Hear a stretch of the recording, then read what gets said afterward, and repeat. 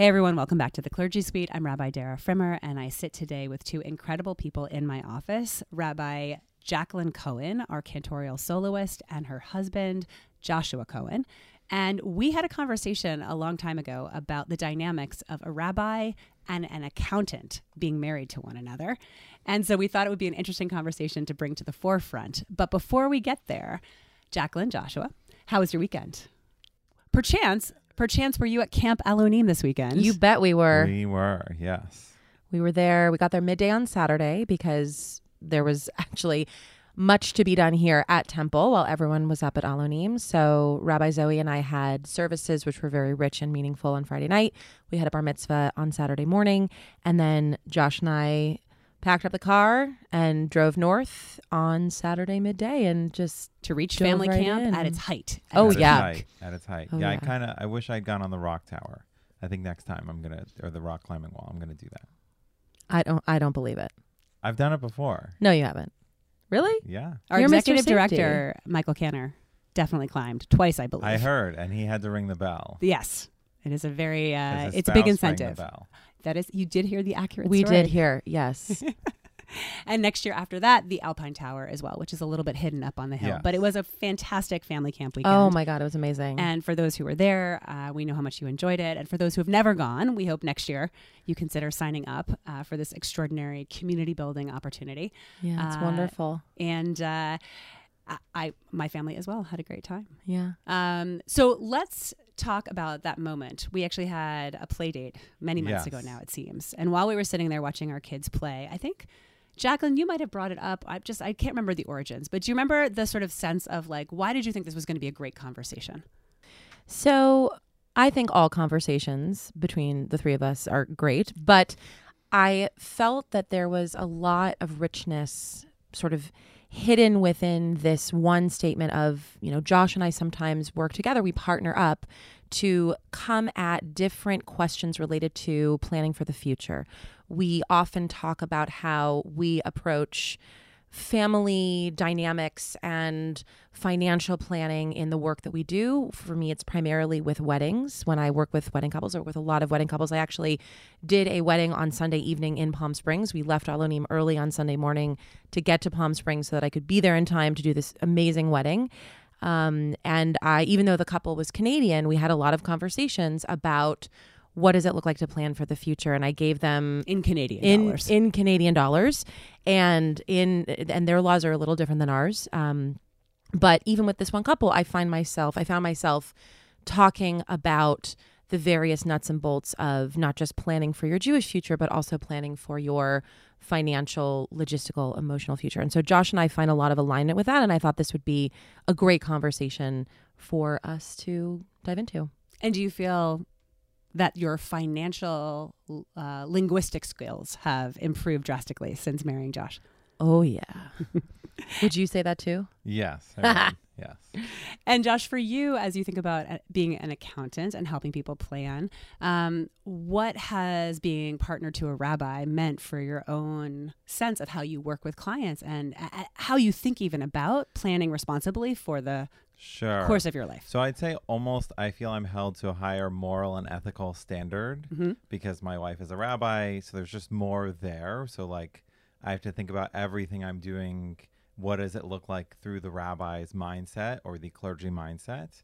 And then also bringing some of that pastoral care into the work that I do with clients through their own life cycle events, more financial life cycle. But as she does the community life cycle, I do the financial life cycle, which also involves some of those events. But making sure that people are aware of more than just the dollars and cents, because there's more to it. There's a lot of intangibles to it that need to be accounted for. Mm-hmm. And what's it like to try to give people language and structure to make something intangible tangible? Do you have a specific example? Sure. So, I mean, I think first you start with the tangible and line it up. And then you start talking about the intangible and how does that add or detract from the tangible. All right. So what's a tangible thing that you need to talk about with So I have a perfect example. I have a client that's looking at selling a parent's condo. and they might live in it themselves, and they have their own condo, and it's what's the way to go, and you add up the dollars and cents. And so we've concluded living in the mother's condo is probably going to be more expensive, but the intangible aspects of it that come with this different condo might outweigh the tangible costs, and would push you back to living in this mother's condo unit. And also the emotional tie too. And the emotional tie. And that's part of the intangible. That's part of the intangible. Yeah. Because you don't want to let something go that has all this connection. And so, Jacqueline, for you, when you talk with couples, do you feel like you end up, as using Josh's language, talking more about intangibles and then drawing on the tangible pieces? Like, have you created a plan for after you die? Or have you had estate planning and talked about where your children someday, God willing, if you have them, who will they go to if both of you are unable to care for them? So interestingly enough, I have a whole system that I do with couples. I have 3 sessions, 3 scripts. The first session is really about getting to know them and their story. The second session is about tougher stuff. I call it the 4 F's: faith, family, finances, and fighting. And the third session is I get each of them to tell me, typically one-on-one, sometimes we do it all together, what they love most about their partner, and sort of get the meat of the speech that I'm going to give to them under the chuppah. For a really long time, I didn't go as far as I could have with that second session, just because I was still learning my own style and learning how to work with couples. And it wasn't until I was pregnant and my mentor, Rabbi Mona Alfie, who I've known for a very, very long time, brought up with me at a conference, we were just sort of talking, and she said, of course, like you have to talk with couples about an advanced healthcare directive and a will, right? Like you do that, right? And I sort of looked at her and I went, I'm gonna. So that has Excellent response. Yes. So that has become the actual foundation of that second session. And now with every single couple, I bring up, first you have to get warmed up a little bit. You can't just start with these questions about life and death. But once we get to know each other a little bit, I 100% of the time bring up, what does it look like to merge your finances? What does it look like to plan for the future? What does it look like to sort of go beyond the here and now and talk about, what if, God forbid, something happens to one of us? What if something happens to both of us? If we should be so lucky to have children, what would happen to our children? And I have found, by and large, that the couples that I work with are totally receptive to that conversation. They've never actually, for the most part, spoken about that before. And my goal is to really get them to start talking about it, to start thinking about it, and then to offer avenues for them to continue the conversation with a marriage and family therapist, with a financial planner, with an attorney, to make it less daunting and less scary. One of the things that I have done for years is I use a 15-point checklist of those kinds of topics. Say them again. You do family, faith, family, finances, and fighting. That's great. I might just limit it to those 4. I think that's really helpful to think about. I'll give you all of my stuff. But if you out want of it. those 15 questions around what does it mean to merge finances, and how do you feel about your in-laws, and what's your policy on gift giving, and how do you fight? So some of those hidden intangible questions of a relationship. The last one is, what do you want after you die in terms of burial or cremation, and have you put affairs in order? And almost to 100% of the couples I think I've worked with, when they sit down with me after they've discussed it with one another, all get to number 15 and say, we've never had that conversation. Other things you would think they're struggling with, they're learning, but the idea of, at a time where you're thinking about joining your lives together and planning a future, the idea that you also need to think responsibly about, you will die someday. And that too is a part of responsible planning. And Right. Josh, you're nodding. So Yeah, definitely. Part of responsible planning is being ready for the unfortunate catastrophic event and being aware of that. And I'd say one thing I've taken through our marriage and our world and our life is making sure I'm asking these questions sooner of people than I might have previously asked them, because I see the life cycle that Jacqueline's doing, baby naming, a bat mitzvah, a wedding, and then a funeral. And so I'm seeing it always present. And it's a reminder of that you need to have these conversations so that the celebration can be that much more powerful when there's a baby naming, when there's a b'nai mitzvah, when there's a wedding, or even a funeral, you can celebrate the life and not worry about, oh, these decisions were not made ahead of time. Right. We've seen that a lot in our personal and professional lives. And the reality is, it's not super comfortable to talk about, right? Like this is something that is, we actually talk so much about how uncomfortable it is, but it's life and it is all part of the world that we live in. And so the more we talk about it, the more honest we are, the more we seek guidance too, the less scary it becomes. So let's try to get specific for our listeners. Josh, you first. What are the most important questions people need to be thinking about if they are going to plan responsibly? Not just I'm engaged and I'm getting married, but I've been married for years. My kids are tiny, they're middle, they're already grown. Regardless of whatever point of entry people are going to have, what do they need to be thinking about from your professional perspective? So from my professional perspective, I'd say it's making sure the family as a whole is protected, whatever that means. So making sure you've determined who's going to take care of your kids if something happens to you. Making sure that the mortgage can still be paid if something happens to you or your spouse. And also with the parents' generation, I'd say with our parents is making sure that they're aware of their path and their future and they're planning that. Mm-hmm. So it's not only for ourselves, we need to be thinking up. Up, correct. Because up and down. It's likely, even though we think our parents are so responsible, that they may not actually have done this work. Correct. Mm-hmm. And it's very hard work to do. And I'd say the first thing is getting kind of unstuck and having that hard conversation that nobody wants to have, but putting it out there and making sure they're thinking about it and sprinkling it in every so often. And Jacqueline, what would that sound or look like? Well, I was just going to say, we have had this experience ourselves. Certainly, Josh and I, we got married and then we moved to Seattle. We were far from our families. And I think the distance actually made us, especially when we were pregnant, want to have those conversations more. I felt like we were in like hyper planning overdrive in having those conversations with our families. How'd that go over? Oh, great. It Pretty was good, I'd say. awesome. Okay. I'm being sarcastic.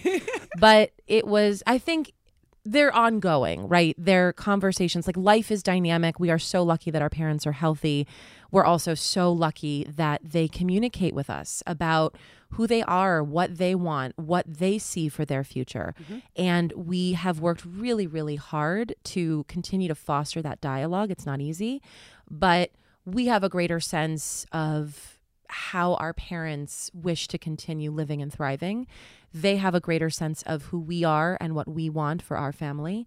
And I would say that the first step was really just opening the door and starting to talk. And I think you actually I remember very clearly when I was due in December, and in November around Thanksgiving, we had all of the family come in because I couldn't fly. Uh-huh. And Right. everybody celebrated Thanksgiving with us. And you went around the table and asked everyone what they were going to do after you died. Yes, exactly. It was a great way to start the Thanksgiving meal. Did I cook that year?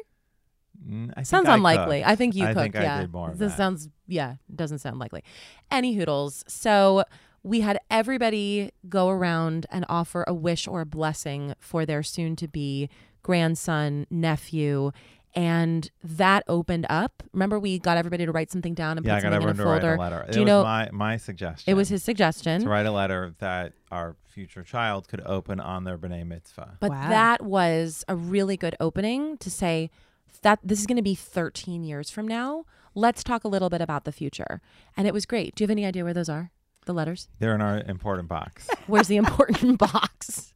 I think Somewhere. Somewhere. I know where the All important right, we'll box find is. it. So I think we've also learned an important tactic, which is when you have a genius idea and it's going to take 13 years before you can reveal these letters, one needs an important box to put them in. Yes, definitely. I appreciate that. Jacqueline, Jewish values are often a big part of how we, I think, also can justify why we start hard conversations if we're grounded in a sense that either ancient wisdom says this is how we need to operate in life, even when it's difficult, or our ancestors had these conversations. What Jewish values do you draw on when you either try to have these personal conversations with family members that are really hard and questions about mortality and about meaning and purpose and legacy, or when you're talking with your wedding couples? So a couple of years ago, I studied Musar, which is an ongoing thing that I continue to engage in whenever I can. Musar is, as I understand it, it's just a form of how you live in the world. It's derech eretz. It's how you engage with other human beings. And the way that it makes sense in my brain is you find a balance between extremes. And that for me just encapsulates the study of Musar. And there's two values from the study of Musar that really stick out to me. One is honesty, and the other is authenticity or integrity. And for me, I've always understood honesty as finding a balance between being too honest, where if you're walking through the world and you are being so brutally honest and unfiltered with everyone you meet, you're not going to be a super successful human being, because you have to filter. You cannot be completely brutally honest all the time, but you also can't walk through the world lying to people. You can't hide things from people. That's also not going to make you a successful person. So finding that middle ground and living your life with honesty and authenticity, integrity, to live your most authentic life. Those are two values that I think really guide our marriage. Would you say that? Yes, definitely. And they guide our work. And our work. And our parenting, I think. And I'd say for me, it's really hard to work with clients who are not as authentic as they should be, that are hiding behind something. Mm-hmm. And it's not doing anything illegal, but just hiding behind things that I think are not as important. It's really hard for me to do that really good work that I've learned from my wife of the intangibles and pulling things out and helping people live through life events in the best possible way. Mm-hmm. Do you have any techniques that you've used over the years to try to break down either the walls or the obstacles that prevent people from being fully authentic? So I'd say one thing is meeting with clients outside of the busy period. Mm-hmm. So outside of a normal tax return, because that's just a one time a year or could be a couple times a year thing. Yep. Talking through clients about when they're leading up to a major life transition and making sure that they don't just do it in 1 year. It's a multi-year process. And luckily, I've been very blessed to have clients who want that. Mm-hmm. And we've seeked each other out, which has been really great. So ultimately, I would say you probably face a similar challenge to rabbis, which is the transactional nature of working with an accountant. You say probably people want to see you during tax season to accomplish do my taxes. You would prefer to have a multi-year relationship, Correct. To have big conversations, to allow trust to develop, Correct. To really understand interests and then make values-based decisions. Exactly. And Jacqueline, I think you and I are very familiar with the idea of synagogue membership for some people being, I came for this thing and I need this thing, whether it is a school or a ceremony or a life cycle moment.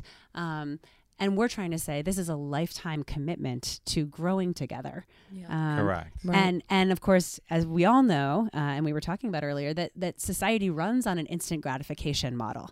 Amazon will deliver me tomorrow the tutu that I need for the 80s party, which came in time. But that's not how hard decisions are made and how we learn to live into our values. Correct. Definitely.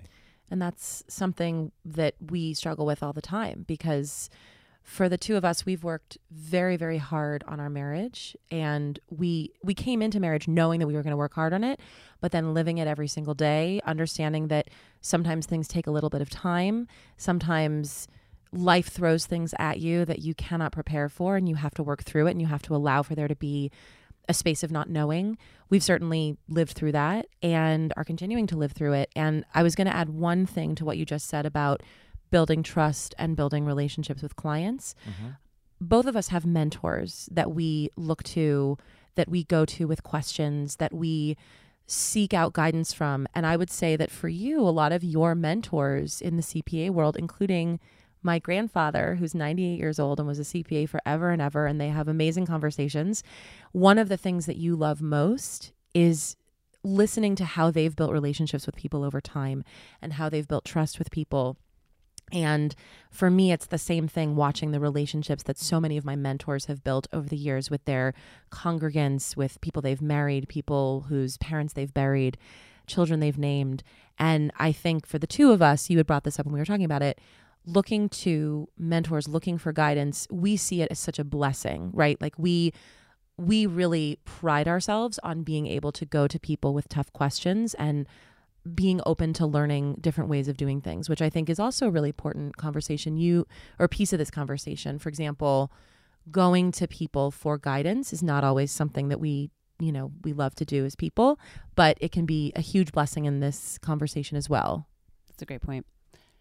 Josh, you also brought, I believe it's your will. Yes, our will. Into just the in case. Just in case. Tell me what it's like to carry that document. Just to specify, he doesn't carry it with him at all times. This is just this morning. You just brought it with you? Based on the conversation. Based on the conversation, I felt it was good to print it out, because one of the things that's hard is you can't speak about something unless you actually do it yourself. And so for us, we created our will. We were actually a little late in creating it because our son was born, and then we created it after. I disagree with the late. I think we were right on time. Okay. But our son, Avi, was about 6 months old when we went to an attorney in Seattle that helped us craft our will. Mm. And Josh, when would you have preferred to have gotten your will done? I think it would have been better to get done kind of right when we got married, ideally. But nothing ever happens on time. That's right. And so I think the message is you got to at least make the effort. Like it's sending a thank you card late is better than no thank you card at all. Mm-hmm.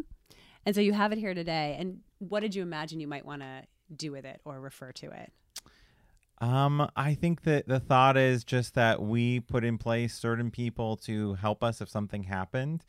Some people we're close with today, some people we're not as close with, but I think at the time we still feel that they would follow our wishes.